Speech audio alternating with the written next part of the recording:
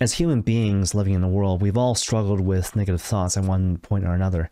And so if you're listening to this and you find that you struggle with negative thoughts, something I might recommend is to situate everything in terms of God's call, to situate everything in terms of God's particular call for your life, to ask yourself whenever you have a particular thought, is God calling me to sustain this particular train of thought? And if the answer is no, to firmly reject that thought. And to be firm in that regard, right? So if God is not calling me to sustain this particular thought or this particular train of thought, to firmly reject it in favor of those few thoughts the Lord wants you to focus on in the context of this moment.